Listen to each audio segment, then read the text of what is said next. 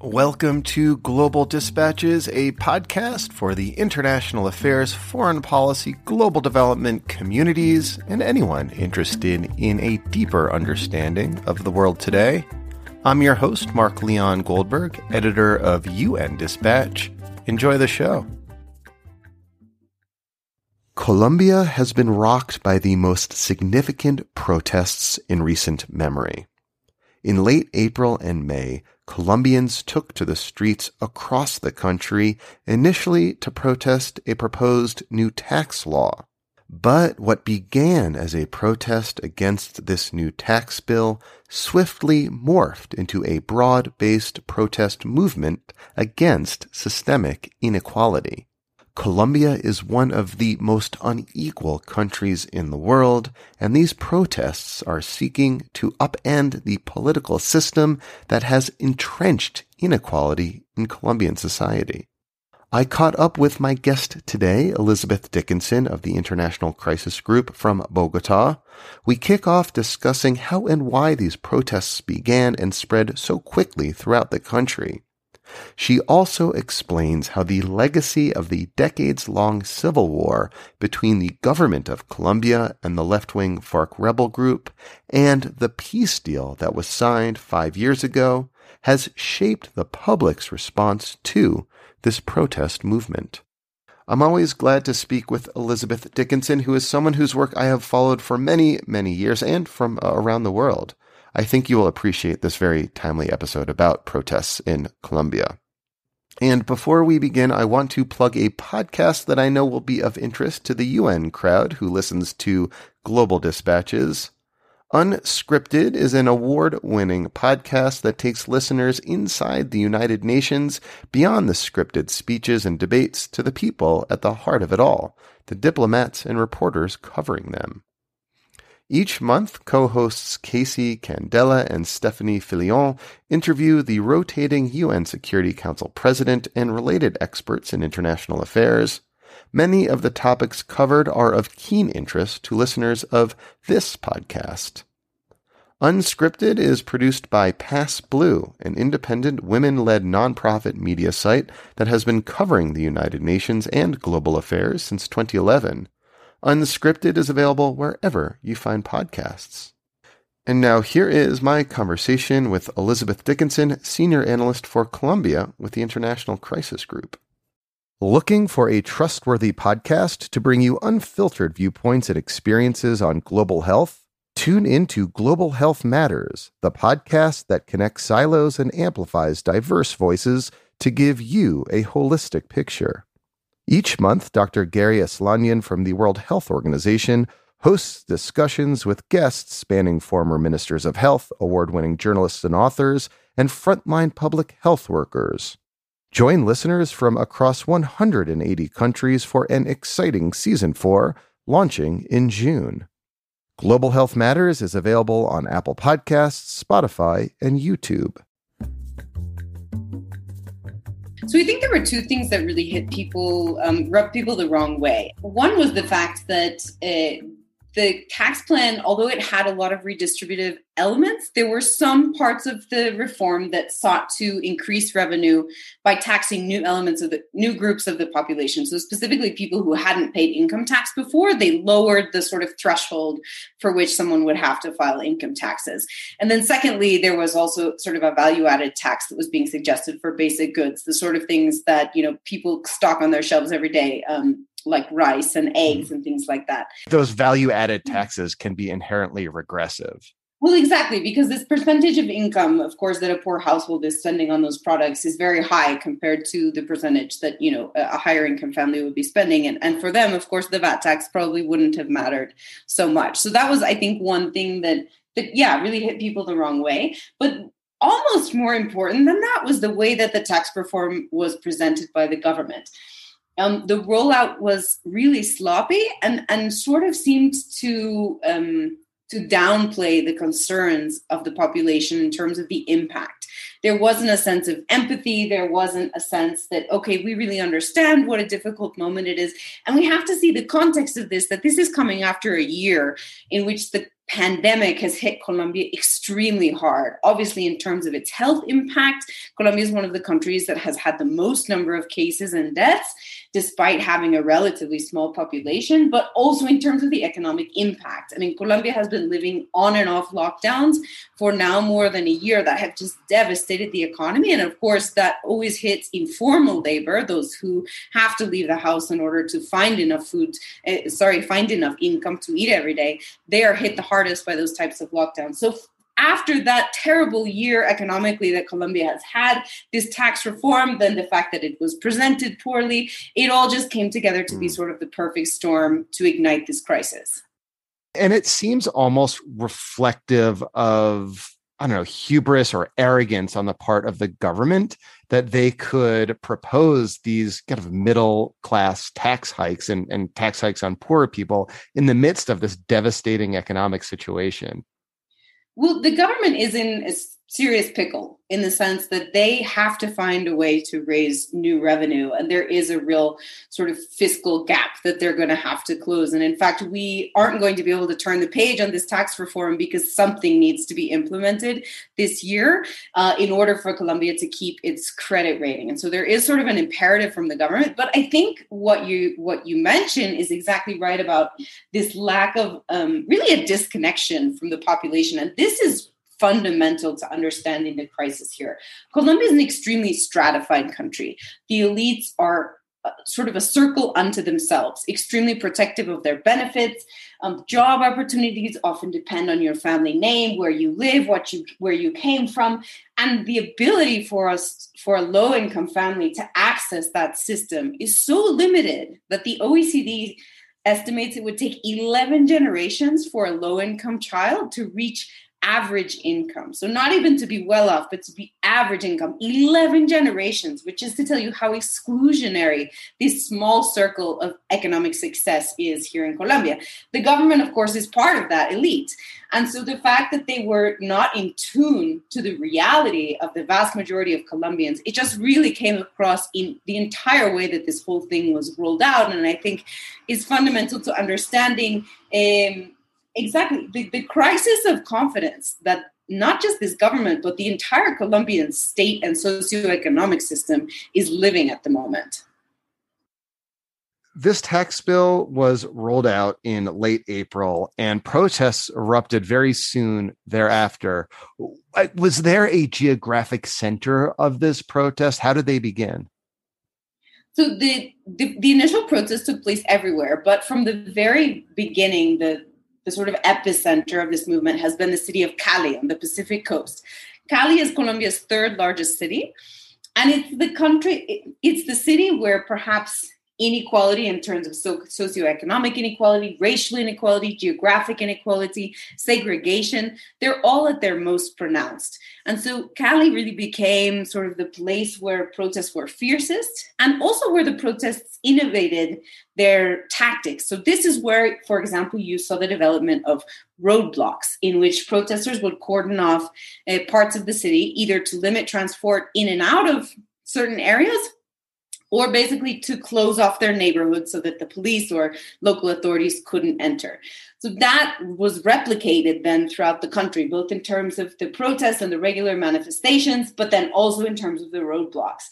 But it's important to mention, so Cali, of course, was the epicenter. That's an urban area. Many urban areas experienced extremely strong protests. But this was a national movement. Colombia has 32 departments, the equivalent of US states, and every single one of those departments has seen protests. And not only that, but the vast majority of Colombia's municipalities have seen protests, which is to say that this is rural, this is urban, this is suburban, this is countryside. It's everywhere, the level of discontent. And taken together, this is arguably the largest protest movement in recent memory. I think that's fair to say, not only in terms of sort of the numbers of people, but also just the variety and breadth of social groups that have been involved in the protests. Historically in Colombia, the protagonists of these types of movements have been labor unions and student organizations. And this time, of course, those actors are present, but they're joined by many people who have no relationship with any formal organization, many who are protesting for the first time and have joined just because of a general feeling of disaffection. And they're, excuse me, sorry. And they're wildly popular, right? As I read your testimony to Congress recently, you said that the roadblocks have, mostly now disappeared, gone away. But in general, the protest movement is extremely popular throughout the country. It's really astonishing. The polling indicates that 75% of all Colombians view the demonstrations favorably and 84% of youth, which is really much higher than you would get on any other question you could ask in the Colombian electorate, which, like the United States, is quite polarized between the right and the left. So I think the reason that these protests are so important, and frankly, also the reason that they're so popular, is because they're really hitting on something that touches almost everyone's life in Colombia, which is this lack of access to the economic system, lack of access to political participation. It's this exclusionary system that has been in place for so many decades and is now finally sort of boiling over. And it seems another motivating factor for these protests, one that you write about extensively in your report for the Crisis Group, is general discontent and even anger at security forces. How is that sort of manifesting itself? So I think what brought people to the streets were the economic grievances. But what entrenched the protests and has really made it more lasting has been the overzealous police response. The government from the beginning has viewed this as a security crisis rather than a political crisis. And so as a result, they've leaned very heavily on the police and even at times the army to enforce security, as if there were not demands to answer for, but rather just sort of an issue of public order. And because of that, and because of very documented cases filmed many times with various videos and then verified, including by international organizations, of police abuse, including police shooting directly into crowds, using lethal weapons, incorrect use of non-lethal weapons, detentions, arbitrary detentions of protesters. This sort of behavior has really entrenched and radicalized a movement that already had vast support, but now I think really has staying power, because until this relationship with the police and the security forces can change, there's going to be this fundamental conflictivity in the way that the society is organized. And one really interesting and frankly very scary conflict dynamic that you identify is the role of right-wing militias who are sometimes attacking protesters with a wink and a nod from the security forces themselves. And you warn that this is something that could potentially spiral out of control because, Colombia has like a long history of both right-wing and left-wing violence and militias that organizing along these kind of ideological lines. So this is a very important and dangerous trend that we've seen emerge from the protests. Essentially, in cities like Cali and also Pereira, groups of citizens who opposed the protesters organized themselves sort of informally to form what they describe themselves as a sort of protection units for their neighborhood. What they then did is there are numerous occasions in which these individuals who are armed were filmed shooting at protesters or otherwise being violent towards them, for example, apprehending protesters extra-legally. And often they did so in the view and sometimes side by side, the police themselves. This is very dangerous. Of course, anytime a citizen takes sort of justice into their own hands, that's something that is not acceptable. But it's even less acceptable given its proximity to the official security response. There was almost a sense that the police saw these people as allies. And so, of course, why would they stop them? They're all shooting at the same enemy. That's very alarming. The other reason that this is alarming is exactly what you mentioned, because of this deep history of particularly right-wing paramilitary organization. Colombia during the 1990s and early 2000s really struggled to roll back a movement that initially evolved as self-protection forces against the leftist guerrilla movement, the FARC. But those paramilitary organizations became monsters in and of themselves. They were drug trafficking cartels, They committed some of the worst atrocities of the conflict. They controlled vast areas of the territory. And the remnants of those groups continue to exist throughout Colombian territory. Some of them are armed groups.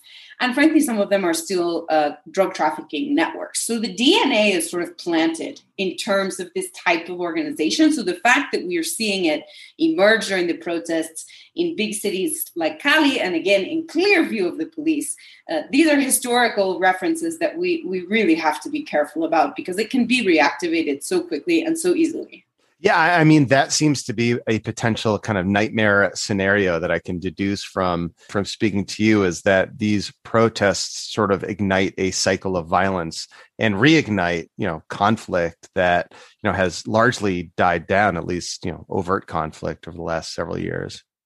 I think that's exactly the risk that we really want to draw attention to. This is a moment that, if it is not taken seriously, could easily take Colombia back into a sort of bad scenario of descending into conflict.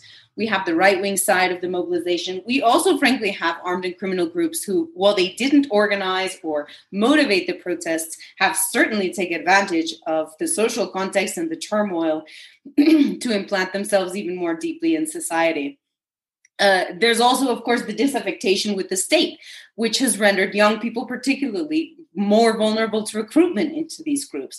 The cycle of violence that this sort of social catastrophe could ignite, it's really a nightmare scenario. And I think it really would push Colombia back over the edge into a situation of direct armed conflict.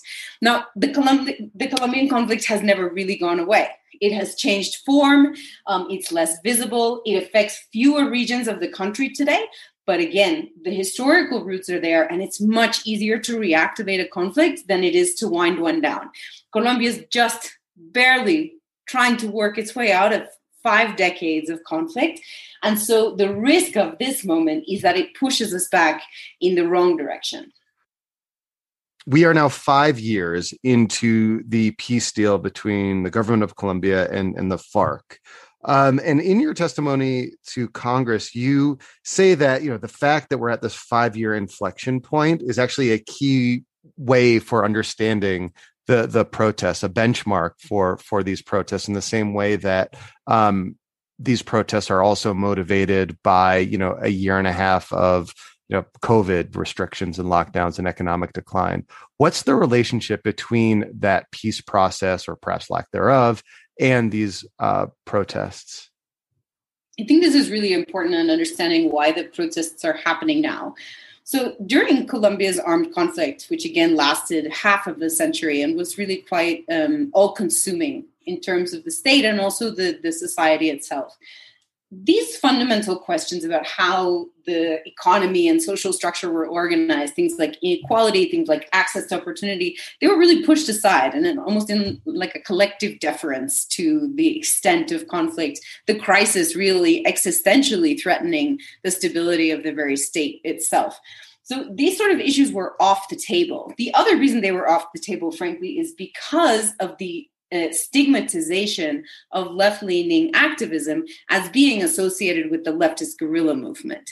So the ability to raise these social concerns was extremely constricted. There was very little political space to have these conversations. What the peace agreement did was open that space.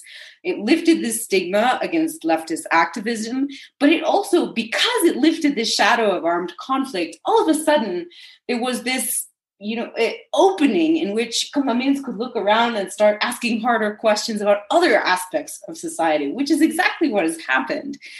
You sort of crack open deep problems that have been decades in the making and have been growing and growing in magnitude, but that really the society wasn't ready to turn to until now. So like in the 80s or 90s, for example, if you were someone who was calling for free university education for all Colombians, you might be credibly accused of being like a FARC sympathizer because, that's kind of part of the left-wing ethos that animates FARC. But now with FARC no longer being this active armed movement, people are able to disassociate, say, free education or left-wing causes with FARC violence. So labor unions, left-leaning parties, poor farmer organizations, we call them campesino organizations here, for decades, these movements faced stigmatization as being infiltrated by the FARC or somehow serving the purpose of the FARC. And as a result, these groups faced high levels of selective assassination. In the case of one political party, the Patriotic Union, hundreds of its members were assassinated, and specifically because they were raising these types of issues and because of that supposed association with the left. So that's exactly right. The activism on the left never disappeared, but it was extremely dangerous, and it was always a target from the state itself and from the institutionality and sort of the establishment as being seen as something that was intended to overturn the order. Fascinating. That's like a really fascinating insight. So, do the protesters now have like a concrete set of demands that in theory the government could, meet and could de-escalate the situation? So the demands fall, I think, into sort of two categories. The first one are socioeconomic demands, and the second category is demands relating to the police response. So, for example, accountability for crimes, reparation for families who have had victims during this crisis, people who have been killed or disappeared. Those two buckets of demands are there. Now, the way that this sort of negotiation is organized and the way that these demands have been articulated is the following. There's a national level committee that tries to represent the diversity of the protesters, and they have listed 7 macro demands. So these are things like free university education, universal basic income, implementation of the peace accord. These are big asks, obviously, and they're big categories that include a lot of things.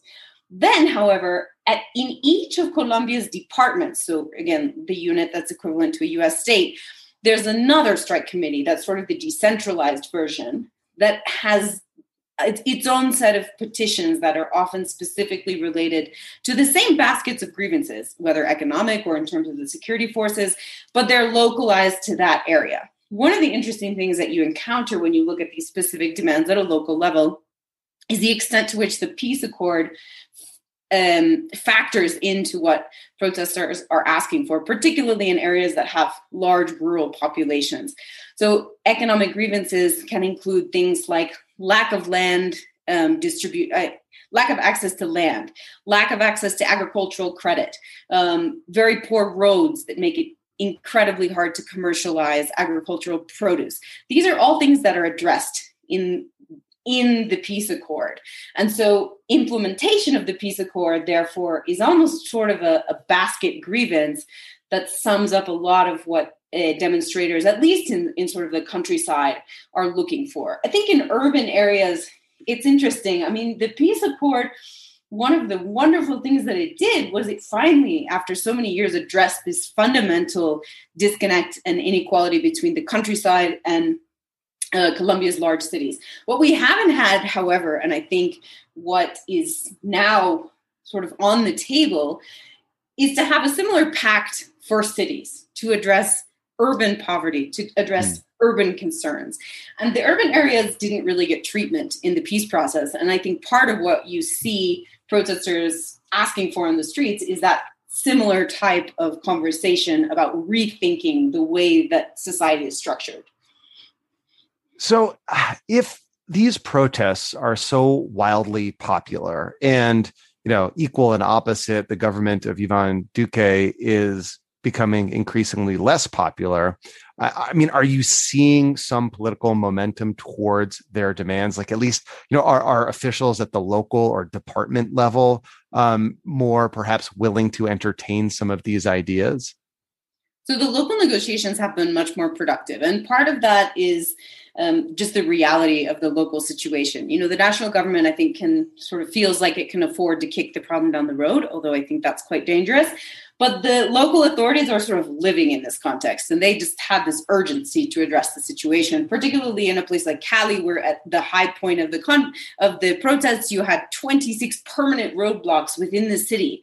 that made it nearly impossible to get from one end to the other, let alone to, supply grocery stores and get fuel distributed and things like that. So there was just this urgency to address the problem. And for that reason, I think local authorities have been very pragmatic and productive in many cases in trying to at least get some sort of basic understandings with protesters. The problem really that I think is facing, that we're all facing right now in terms of de-escalating this crisis, is Colombia's electoral calendar. Colombia is set to hold presidential elections in May of 2022. The current president is limited to one term, so he cannot stand again, but his party, of course, can. And so you have this temptation on all sides of the political spectrum to sort of let the crisis simmer a little bit in order to utilize it to their own electoral advantage. So on the right, that means sort of painting the protests as this wellspring of chaos. And, sort of, if you vote for a leftist leader, your future is this, burning tires everywhere and blockaded roads and a debilitated economy. And then, of course, on the left, there's also a temptation to keep the grievances that have fueled this crisis alive as a way to motivate votes for the left-leaning candidates. So this electoral calendar is very dangerous because it means that this crisis is likely to sort of just hang around for the next year with very unpredictable consequences, right? We've talked a little bit about how armed groups have taken advantage of the situation. We've talked about how the risk of vigilante violence, all of these risks get greater the longer that this drags on. And so the idea of waiting a whole year to deal with any of these challenges, that's a risky gamble. Lastly, as you are looking towards that May 2022 presidential election, are there any interim inflection points that you'll be looking towards that will suggest to you how this conflict may evolve over the coming year? Well, I think the first one is in just a few days. It's the 20th of July, and this is the date when the strike committee has called for the next mass mobilizations. What happened in June is that essentially, I think there was an exhaustion on behalf of the protesters who had literally been on the streets every day. And in addition to that, COVID here is really in an apocalyptic moment. It's its worst peak that we've had since the pandemic started. There are tens of thousands of cases a day. The numbers of deaths are really off the charts, and the hospitals are overwhelmed. We have a shortage of oxygen. I mean, the moment, I can't overstate it. This is a really serious moment for Colombia right now. And I think because of the confluence of those two things, protests sort of de-escalated in June. But there's a real risk that just in a few days, or maybe in a month, or maybe in 2 months, they erupt again with force. And any sort of provocation could do this. It could be another legal provocation. The government plans to reintroduce a modified tax reform on the 20th of July, the exact same day that mass protests have been called. We could have a situation or an incident of egregious police misbehavior that could ignite protests again. So any of these sparks could really set us off on another cycle. And I think the message really is that, again, this crisis might ebb and flow, but it isn't going to go away until it's dealt with seriously. And the problem with leaving it like this is that every time it erupts, it gets bigger. We can say that the sort of first species of these protests started in 2019, even before the pandemic, when you had mass mobilizations largely around economic issues. Then it erupted again in September 2020 in the middle of a lockdown, after a case in which a police officer was filmed very violently restraining someone who later died in custody. That erupted protests again. Now they're erupted again. So every time that they erupt, the crisis gets bigger and more profound and harder to roll back. And so that's the urgency of seeing this as a living crisis and not something that's over or for now has calmed down. No, this has to be seen as urgent as ever, no matter sort of the exact number of protests that there are in any given day. Well, Beth, thank you as always. This was very helpful. Thank you so much for having me. It was great to speak with you, Mark. All right. Thank you all for listening. Thank you to Elizabeth Dickinson for speaking with me today. And I mentioned at the outset that I have been following Elizabeth Dickinson's work for a very long time. In fact, back in 2013, we worked together on a book project that she wrote called Who Shot Ahmed? A Mystery Unravels in Bahrain's Botched Arab Spring. You can find that book by visiting globaldispatches.org. And while you're there, check out our new book, For the Love of Hong Kong, a memoir from my city under siege by Hannah Mahon Davis. That book, published just a few weeks ago, tells the story of Hong Kong's recent and rapid decline from a place that was once a bastion of liberty and free speech to a place where one can now be arrested for a social media post or showing up at a protest. Again, please visit globaldispatches.org and you can find those two books and more. We'll see you later. Bye.